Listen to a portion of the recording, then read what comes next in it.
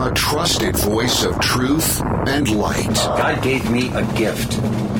I shovel well. I shovel very well. And a rally point for those who've accepted the reality that they are not sheep. We've got a blind date with destiny. And it looks like she's ordered the lobster. This is the Brian Hyde Show. Well, hello there, and welcome to the show. Hey, I'm guessing that at some level you are a truth seeker. And maybe a daring enough truth seeker that you're willing to actually encounter and experience truth that sometimes hurts. Well, it's true. It does. Anyway, I'm glad you're tuned in today. I'm going to make it worth your while. I've got some great stuff to share with you. I want to mention my sponsors who make this possible on a day-to-day basis. They include hslammo.com, monticellocollege.org, lifesavingfood.com, and garagedoorpros.com. So here's what's on tap today. We're going to be talking about the best way to make sure that children fail. Oh, I know. It's what, we want our kids to fail? You'll have to hear the article and have to consider this for yourself. But yes, there's a right way to fail. We'll talk a little bit about the 5 stages of baloney and how to recognize when that's what you're being sold. Dan Sanchez has a marvelous article about how sometimes we can become intellectual authoritarians. Psst, hand goes up, guilty. Now I know something. I want everybody else to know this too. He's got a great essay about becoming a keysmith for liberty. We'll explore what also explains the modern hostility to the family. And I got a great essay from The Good Citizen on misgendering tyranny and how it eventually will be stopped. That's actually where I'm going to begin today. But before I go there, I want to just mention something that's been going on in Idaho, where I live. And it's not just in Idaho. I've seen this last weekend. Provo, Utah had a great big family-friendly, I'm putting this in big air quotes, family-friendly drag show for kids and families, and kids were encouraged to come and participate, and they had a bunch of, drag performers, grace the stage and gyrate and writhe and splay their crotches for everybody. No, I'm not kidding. That's really, literally what was going on. Oh, and they had such clever names. Who's this one? Jenna. Ah, yes, Jenna Talia. Oh, this is perfect for children. Kids are going to love it. Yeah, I'm not even going to name some of the other ones. I mean, it was just, there's some really questionable stuff going on. And this weekend in Boise, Idaho, because the month of June wasn't enough for expressing pride, now they're having a big Pride Festival. And apparently there was a lot of focus on, again, a family-friendly, kid-oriented drag event. In fact, they were inviting kids to come and participate in this drag show. Now, I get it. Some people are like, wow, it just sounds like innocent fun. But this time, there were a number of great big corporate sponsors. And this includes people like Zions Bank. It includes, other financial institutions. Here's the crazy thing, though. As word got out that this is going to be, a special centerpiece of the Pride event taking place in Boise, Idaho this weekend, a lot of these corporations, which had signed on as sponsors, because they're, I don't know if I would say they're absolutely woke, but let's just say they're very supportive of LGBT, the LGBT community. I think it's probably safe to say it that way. But they weren't aware of how much focus was going to be on children participating in this event. And so a number of these big sponsors have said, we're rethinking. Actually, we're going to go ahead and pull our sponsorship. And they were very gentle in how they did this. I want you to understand, this was not about, boy, they're hating just as hard as anybody could hate anybody. There's no hate involved here. But there's been this huge surge of common sense in which people have recognized, hey, maybe this isn't the best thing to be promoting, this drag show for kids. And I'm sharing this with you because there's a pattern here that I think can be very clearly observed. And the pattern is this. The event organizers, of course, very upset, well, this is just bigotry. Why? This is just innocent family fun. But they went ahead and canceled the kid portion of the drag queen extravaganza. And the justification they did, are you ready for this? You can probably already see where this is going. Well, we're sorry that we have to cancel this, but in the interest of safety, we probably better do so. They're playing the victims. I mean, it's crass enough to pretend that, hey, we're taking these very hypersexualized performers whose whole goal is to be a parody. This is the blackface of the gender identity movement. I'm going to dress up like this very exaggerated, very over-sexualized woman, even though I'm not a woman, and kids are going to participate, and we're going to have so much fun. And so what's this? The public is saying, hey, why are we doing it? Why do we have to have kids participating in this? That's not appropriate. Oh, well, that must mean that somebody on the political right is threatening violence. Oh, I guess that for the sake of safety, we're going to have to cancel this, and we're going to have to make sure that we're protecting the performers and protecting everybody who's there. What an absolute load of fertilizer. And it's manipulative fertilizer at that, which is probably why I'm a little bit red under the collar here, thinking, you guys are pathetic. And I'm very grateful at the same time. I want you to understand. I have this sense of, oh, thank goodness. People haven't completely taken leave of their senses. People haven't completely been intimidated into silence over this kind of thing. Because I'm seriously wondering, how far would this go? And at what point would it take for, do I even dare say the word, normal people to look around them and go, ooh, that's not right. That is not right. I mean, for crying out loud, in Texas, in Roanoke, Texas, they had a similar big drag queen extravaganza. Hey, this one's for the kids too. Only this time, Antifa came and stood around with a bunch of rifles, protecting the performers and making sure that nobody, had to, what do they call it? There's a Orwellian phrase for wrong face, where basically you're standing there with the look on your face says it all. Like, I can't believe this crap. I can't believe what I'm seeing in front of me. But yeah, Antifa was there to protect or to intimidate, depending on your point of view. No word of whether Antifa was going to provide security in Provo. As far as I know, they didn't.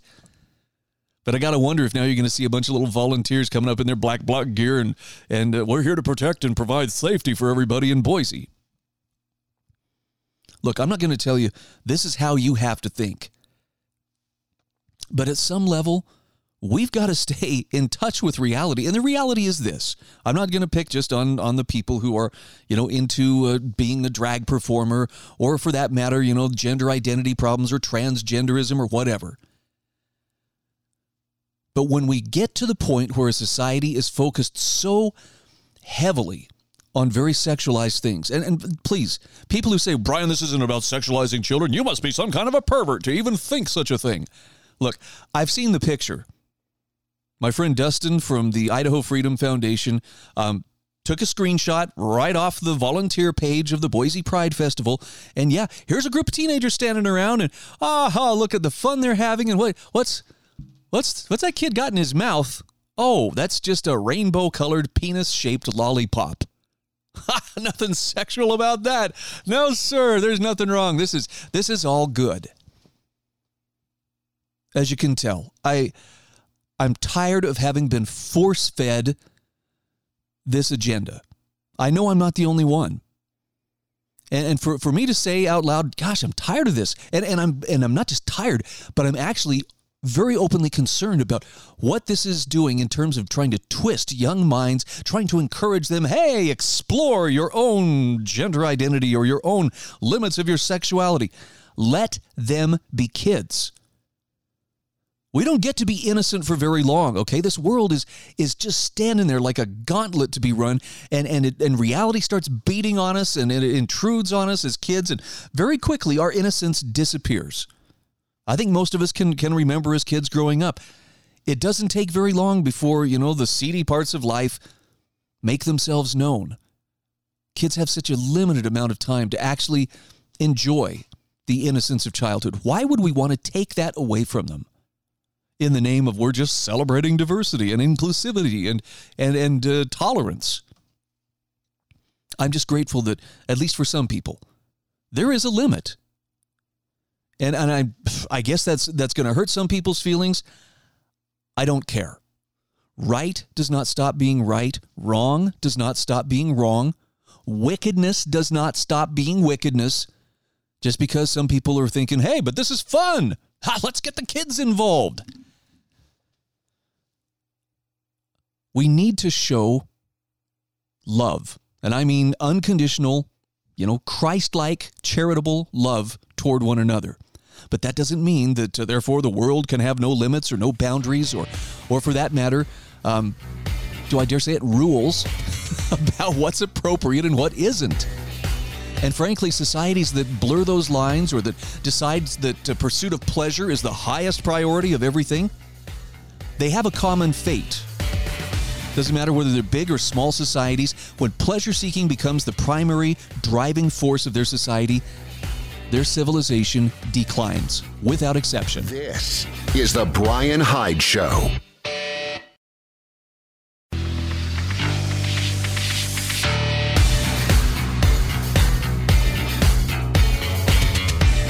This is the Brian Hyde Show. Hey, welcome back to the show. Garage Door Pros is one of my sponsors. I'll have Seth on the program, I hope, next week. He is the owner of Garage Door Pros located in St. George, Utah, serving St. George, Cedar City, Mesquite, Nevada, and Colorado City with installation, service, and repair of garage doors of every type and size, including insulated garage doors and commercial service as well as residential.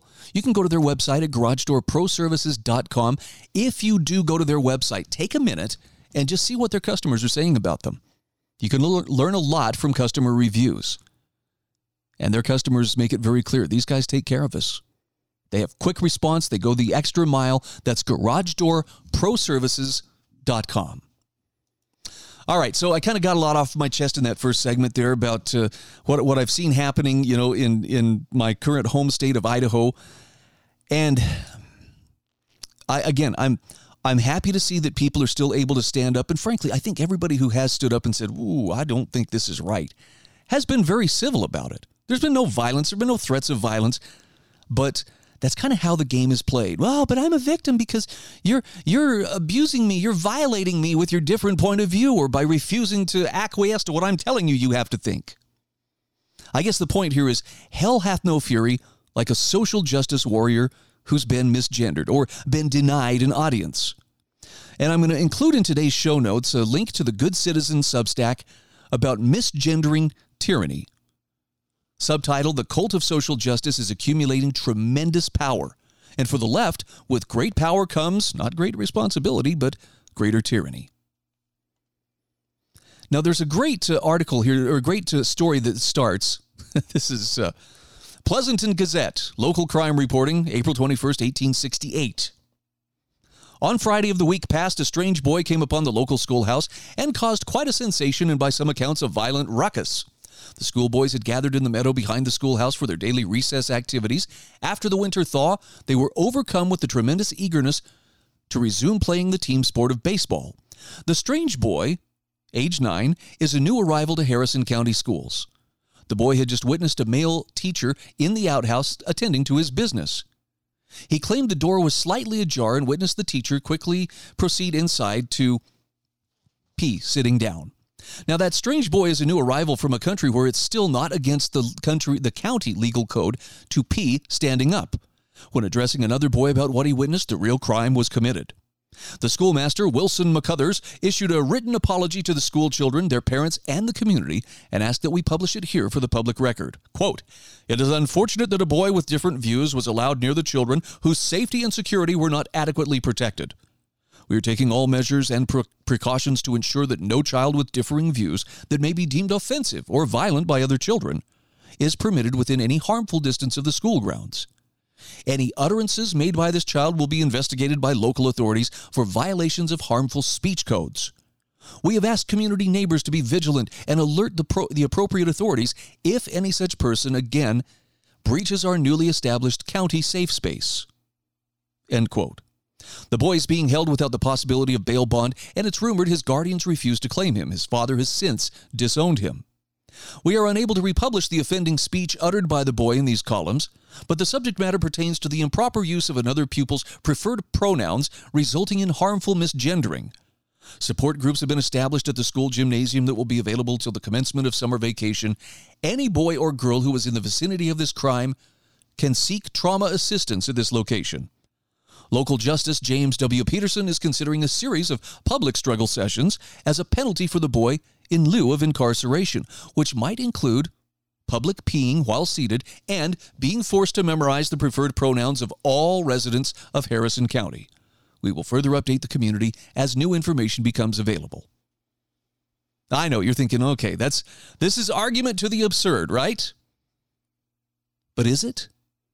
Because the Good Citizen follows this up with a number of actual news stories. Look at these headlines. How to report a tweet for dead naming or misgendering someone. It's really easy, and it matters. Or Kansas teacher sues district over preferred pronouns policy.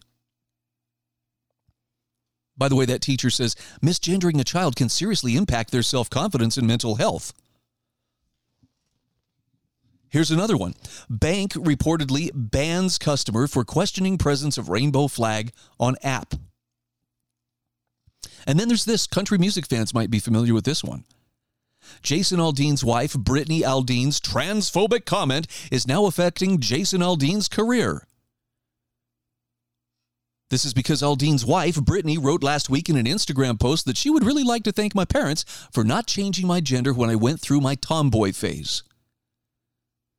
Now, the point here that the Good Citizen is making is questioning the cult symbols of the Pride order now results in corporate retribution by financial institutions, standing up for defenseless children who are being groomed into gender confusion and life-altering physical damage through surgeries and chemical castration. Well, that's considered transphobic. By the way, there is a link in this story to the full documentary of Matt Walsh's What is a Woman? I know I've talked to a number of people who have been like, I want to watch it. I just don't want to pay $10, to the Daily Wire. Well, here you go.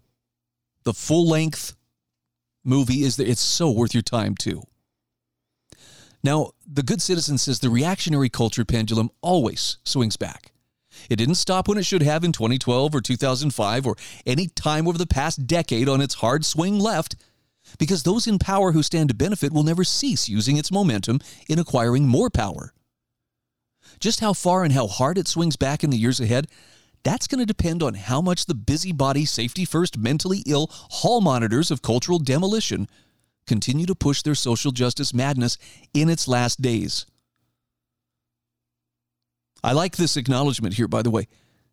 This is a season, okay? It's not going to last. This is not the new normal in the sense that, boy, it's permanent and this is how it's going to be forevermore. It's not. It's a fad. Maybe I could put it another way. What goes up quickly comes down quickly. The Good Citizen says the racist and homophobic accusations now mean nothing to a growing number of Generation Z. This is how it was always going to end. The slurs now instantly evaporate into the arrogant air of the false do-gooder, and its targets shrug and stare unblinkingly into the disbelieving eyes of the emotionally fragile and indoctrinated accusers, as if taking a time machine back to the halls of American schools circa 1985. By the way, there's a video here of a kid being asked, so you don't support BLM or LGBTQ? What, you're racist and homophobic? And to his credit, the kid says, yeah, what of it? He doesn't sit there and try to argue. Oh, no, I'm a sensitive new age guy. I'm down with everything. It's like, yeah, whatever. So the point here is the forces of radical culture will always be countered by the forces of reactionary culture. But for the restoration of sanity and common sense, that reaction can't come soon enough. And maybe the radicals will cross the Rubicon by halting its inevitable return and hold the pendulum in place by criminalizing speech about misgendering or dead naming. Being found guilty by the social justice mob already equates with professional ostracization and financial retribution, which is why, as with the vaccine mandate intimidation last year, so many people prefer to remain silent instead of risking speaking their minds. If criminalization ever results from the social justice mob taking full control of Western judicial systems, the consequences will be staggering. Those who don't support the cultural terrorists' cause du jour will be forced into re-education camps or public struggle systems. Now, acceptable political views change over time, but this is a lot more than that. Overton windows are for complacent midwits who still think that such things exist, with so much fear permeating society that results in self-censorship and chilling of speech. And there's going to be a pendulum wrecking ball to smash the ideological tyranny building across the West. So all the blacklisting and the censoring and mob calls for violence and retribution, even those against the best-selling children's book author of all time, J.K. Rowling, only those ignorant of history are going to be surprised by the arrival of this wrecking ball. The rest of us are going to say, hey, we were fine with live and let live, but you kept pushing and pushing and wouldn't leave us alone. We told you to let it go. You should have let it go. Maybe you can picture Rambo holding his knife to the sheriff's neck as he says that. This is the Brian Hyde Show.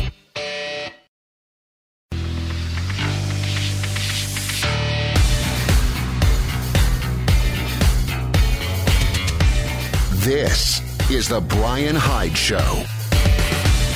Hey, welcome back to the show. Do want to mention HSLammo.com as well as LifesavingFood.com, two of my fine sponsors that I would like to encourage you to consider doing business with. I think the names are pretty self-explanatory. Food storage, emergency preparedness supplies, high-quality new and remanufactured ammunition. Yeah, I think you could cover a lot of bases between those two. So in the last segment, I was sharing this link from the Good Citizen Substack, which if you haven't subscribed, you really should consider doing this. This is some of the best and most humorous, straight-up truth. See, truth doesn't have to be all Mike Wallace from 60 Minutes kind of, hard-eyed questions. It can sometimes take the form of memes that speak to a particular truth, or somebody who's just willing to say, look, I'm going to just say this straight without caring whether or not I'm using the proper fluffy euphemisms that will protect people's feelings. There's one thing left from that article I wanted to share with you, and it was a quote from Alexander Solzhenitsyn. I thought this seemed especially appropriate today, especially when you combine it with the question, are we living this quote? Solzhenitsyn said, the permanent lie becomes the only safe form of existence. Every wag of the tongue can be overheard by someone, every facial expression observed by someone. Therefore, every word, if it does not have to be a direct lie, is nonetheless obliged not to contradict the general common lie. There exists a selection of ready-made phrases, of labels, a selection of ready-made lies. This is why Solzhenitsyn was so absolutely adamant about live not the lie. That's a conscious decision each one of us gets to make. When everybody around us is repeating the lie, because, that's what people do, and that's in the mainstream, and you don't want to be out there on the fringes, saying things that aren't part of what everybody knows, right? We saw this with COVID. We've seen it with the election from 2020. We're seeing it with all the LGBTQ and transgender stuff. There's a lot of lies we're expected to participate in. And it takes guts not to participate, not to speak the lie, not to give it legs or validation. The only downside is that by continuing to remain in touch with reality and refusing to embrace the lie, you will be punished. Sorry, but that's the time that we live in. This is the state of our culture and our society. And it's not always going to be this way, but for now, that's how it is. And I'll go back and echo what Paul Rosenberg has said, which is if you're not willing to suffer for your beliefs, you must not be a believer of much depth. Now, some people may take that as an insult. Other people will take it as, well, that's, I need to step up and become a person of greater depth. That's how I take it. But you're going to have to toughen up your skin, and you're going to have to get used to taking the blows that come from standing up for truth. Again, I'm going to defer to Solzhenitsyn on this, and his take was not only live not the lie, but he was like, look, let the lie come. Let it even triumph. In other words, let it take hold where everybody believes it, but not through me. And that's where your influence actually is a lot bigger than you might think. Now, kind of piggybacking off this, I want to share an article from John Rappaport, who is one of the key individuals who helped me to see through, especially network news manipulation of truth. And learning to see through the deception and the manipulation of reality, that is not an easy task. First of all, because we don't want to believe that we're being manipulated, right? That at some level we'd have to admit, okay, I've been suckered. Nobody wants to feel stupid. Nobody wants to be wrong. But this has been done for such a long time and on such a mass scale. Yeah, at some point, you really need to break free of it if you want to be a free individual. So Jon Rappoport explains the 5 stages of baloney and how to recognize when that's what you're being sold. So it starts with a conversation. Hey, Mike, make up an order of 8 pounds of baloney to go. Sure, you want the cheap stuff? No. This is for the upcoming election. I need the good brand. Okay, are you lying about your opponent or pumping up the moron in your own party? Both. Okay, that's the special. I'll have to order it. It'll take 3 days. Trends and memes come and go. At one time, you'd see the top 10 reasons why. That faded out. Now we get the 5 stages of. So Jon Rappoport says, I am chiming in with my own 5 big stages. 1, you conceive the idea of creating baloney. 2, you pick an issue around which you're going to wrap baloney. 3, you make the baloney. 4, you wrap it around the issue. 5, you sell it to a hungry audience. But it's still baloney. Now, he says, in the field of propaganda, baloney acquires its value from the vital issue it's wrapped around. So, climate change, for example. He says, come closer. Shh, here's the secret. Here's the trick.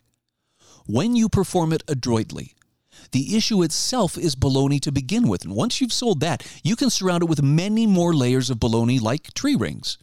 Well, it's a real issue, but the nonsense accumulating around it is pathetic. No. He says in certain key instances, the core issue isn't real. A good pro knows to wrap baloney around baloney. That's why he earns his big paycheck. Okay, so take racism. It's presently defined as white people. All white people are racists. That's the issue. It's framed in universal terms, no exceptions, and it's baloney. Then comes critical race theory, which is tonnage of supermarket baloney dedicated to explaining how and why all white people are racist and what must be done about it. Well, then, white people are all racists. Yes, certainly, but I'm not sure killing them all is the proper solution. Or how about this one? Yes, the virus is certainly real and it spreads from person to person like lightning, but the death rate has been exaggerated and the lockdowns weren't the right response. Now, Jon Rappoport says no. Death rate and lockdowns are baloney wrapped around the inner core of baloney because he says the virus isn't real. It was never isolated, meaning discovered, and every so-called symptom of so-called COVID can be explained without reference to a virus. In covert intelligent ops, the outer layers of baloney are sometimes exposed and called baloney as a strategy of confession. Yes, we made mistakes when we did X, Y, and Z, but the mission itself was absolutely necessary. This is called a limited hangout. You admit to creating a few problems, and this convinces the public that they know the whole story, but they don't. In fact, the mission itself wasn't necessary. It was a crime, and it's still ongoing. Look, we have censored voices that have every right to speak. We were too aggressive. We apologize, and we'll try to do better. We're restoring certain accounts that were deleted. That's the limited hangout. But the social media platform is still censoring huge numbers of accounts for political reasons. They exposed a few slices of outer baloney, but kept the inner core of baloney. Okay, here's another one. In our recent article on climate change, we mentioned landfills and may have imparted the impression that these horrendous collections of garbage are a lesser threat. That was not our intention. We were pointing out that the dangers associated with climate change are greater than those posed by landfills. Jon Rappoport says, no, that's a limited hangout. Here's the real inner core. Landfills can be reduced by 90% through the use of cutting-edge incinerators. Now, these processing plants release compounds through their filtered smokestacks that are far less problematic than the total of garbage sitting in huge landfills around the world. But radical environmentalists don't want that solution, and they never will. They want nothing short of environmental devastation, ultimately forcing humans on a depopulated planet to go back to living in the woods and digging for roots and tubers, a.k.a. the natural life. Baloney wrapped and packaged around baloney. I like the fact that he's using several different examples to illustrate this. And there are probably a lot more. And by the way, you might disagree with John Rappaport on, well, there is no such thing as a coronavirus. I don't know the answer to that. I'm going to assume from the different doctors that I've heard from, people like Dr. Robert Malone, Dr. Peter McCullough, among others, that there probably is a virus. Again, I don't know. But I still believe what John Rappaport here is saying is very, very true in the sense that we are being manipulated and lied to on so many different levels. It's really hard sometimes to see through it. Now, John runs a website called No More Fake News. And he really has some great insights into particularly how our network news operates. I think it was John who introduced me to the idea that, when something big happens, a school shooting or something like that, it's the news anchors who act as the high priests and high priestesses of, our information religion. The fact that, oh, look, they're in Uvalde, Texas, tells us the most important thing in the world right now is happening here. And then these high priests and priestesses tell us how we're supposed to feel about whatever it is that's going on. Now, I know we might be tempted to explain it away. No, Brian, they're just on location doing their job, reporting the news. Are you sure about that? Because it really does feel like when you look at it in the context that John Rappaport explains, it feels more like, no, this is a very deliberate effort to frame a particular news story in a way that leads the audience to a very predictable conclusion. This is what you must think. This is how you should feel. Here's what needs to happen. Usually followed by words like common sense gun control, which translated means only the government should have guns. By the way, if you've studied history, you know that's not common sense at all. This is the Brian Hyde Show.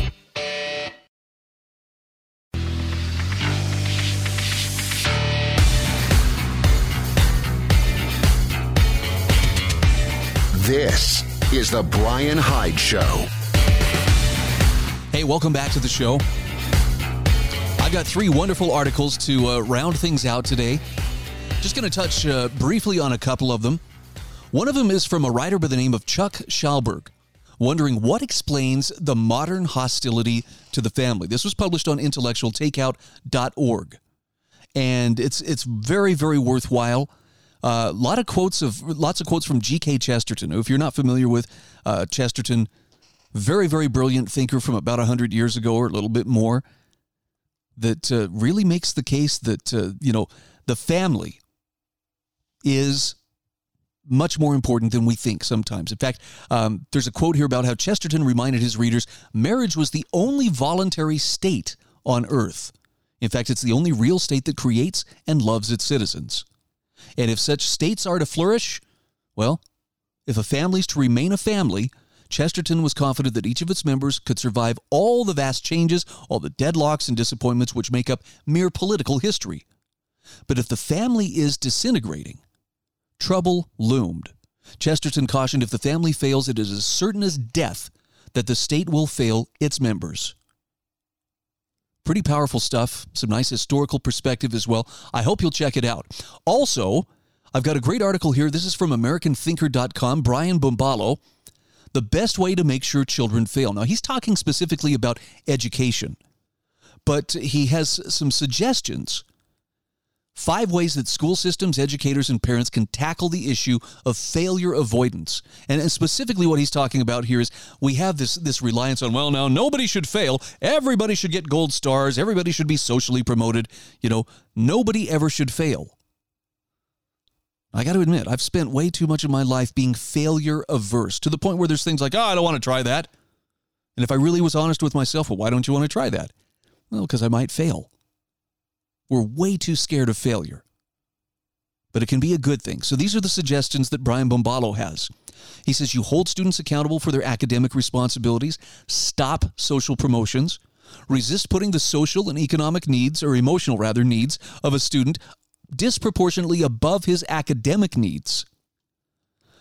Do not purposely set students up for failure by treating education as a one-size-fits-all. That's super important. And I like this last one. Instead of failure avoidance, treat failure as an opportunity.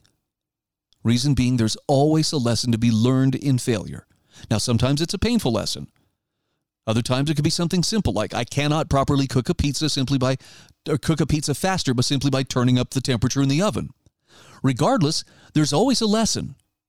When we start to think of failure as an opportunity to grow, the fear that causes avoidance may just transform into the courage you need to move forward. I like that.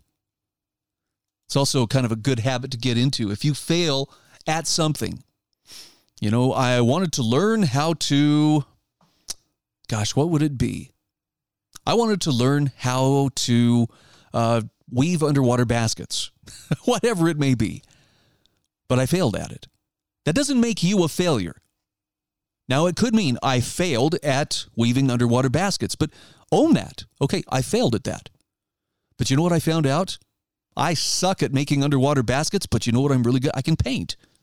Maybe if I had been really good at doing underwater basket weaving, I never would have picked up a paintbrush. You get the picture. Failure is a part of life. There's always a lesson involved. And all it represents is not an end. Okay, you failed. You're done. Game over, man. It's just a new starting point. Kind of a healthy way to look at it. And I'm utterly ashamed at how long it took me to learn that lesson. All right, final note here, and this is where I want to spend the bulk of my remaining time. Sharing and perpetuating liberty for the generations that follow us can be super rewarding. It can also be terribly discouraging when you realize how many people they don't care. They're just apathetic. I don't care. It's not my thing. Dan Sanchez has an excellent piece for the Foundation for Economic Education about how to illuminate and how to be a keysmith for liberty. But he has a caution here. He says, "Blessed are the humble, for they shall illuminate the earth," but we got to be careful that we don't become intellectual authoritarians. He says, most libertarians are converts. Very few were inculcated from childhood in the freedom philosophy. Most of us were indoctrinated by the education system to believe in big government. Leonard Read, founder of the Foundation for Economic Education, discussed such turning points in Liberated. It's a 1962 essay published in the Notes from Fee newsletter and included in the final chapter of his great book, Elements of Libertarian Leadership. Read described it as an intensely personal experience, the moment of liberation, the breakthrough. Now, the breakthrough can feel like an intellectual prison break. Our minds are suddenly freed from the dungeon of dogma. The cell door swings open and the light floods in, as Read wrote. He said, once this opening has taken place, old ideas take on a different perspective and new ideas come into one's comprehension. Seen starkly in the new light, our former interventionist assumptions look absurd, and once obscure libertarian truths are now clear as day. This sudden illumination, as Read called it, might be generated by reading a book or listening to a lecture series. For some, reading an essay is all it takes. One such essay that's helped a lot of people see the light, for instance, is Read's own I, Pencil essay. Now, in that essay, Read revealed the market economy for the wonder that it is by tracing the family tree of a humble pencil. And he demonstrated how transforming raw materials like timber, aluminum ore, etc., into a seemingly simple pencil is a vastly complex process involving the cooperation of millions of individual producers, lumberjacks and axe manufacturers, truckers and oil drillers, and this mega collaboration has no central plan or central planner. No mastermind, as Read put it. Indeed, no single mind could even begin to manage the manifold details of the operation.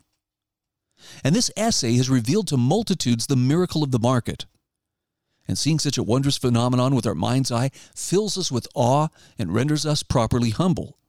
It makes plain the hubris of socialism and interventionism, the sheer epistemological arrogance of thinking that bureaucrats know enough to centrally plan a pencil, much less an industry, much less an economy.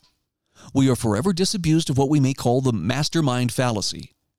It instills in us what Read called in Elements an unwavering faith in free men and frees us from any lingering, misplaced confidence in little men playing God.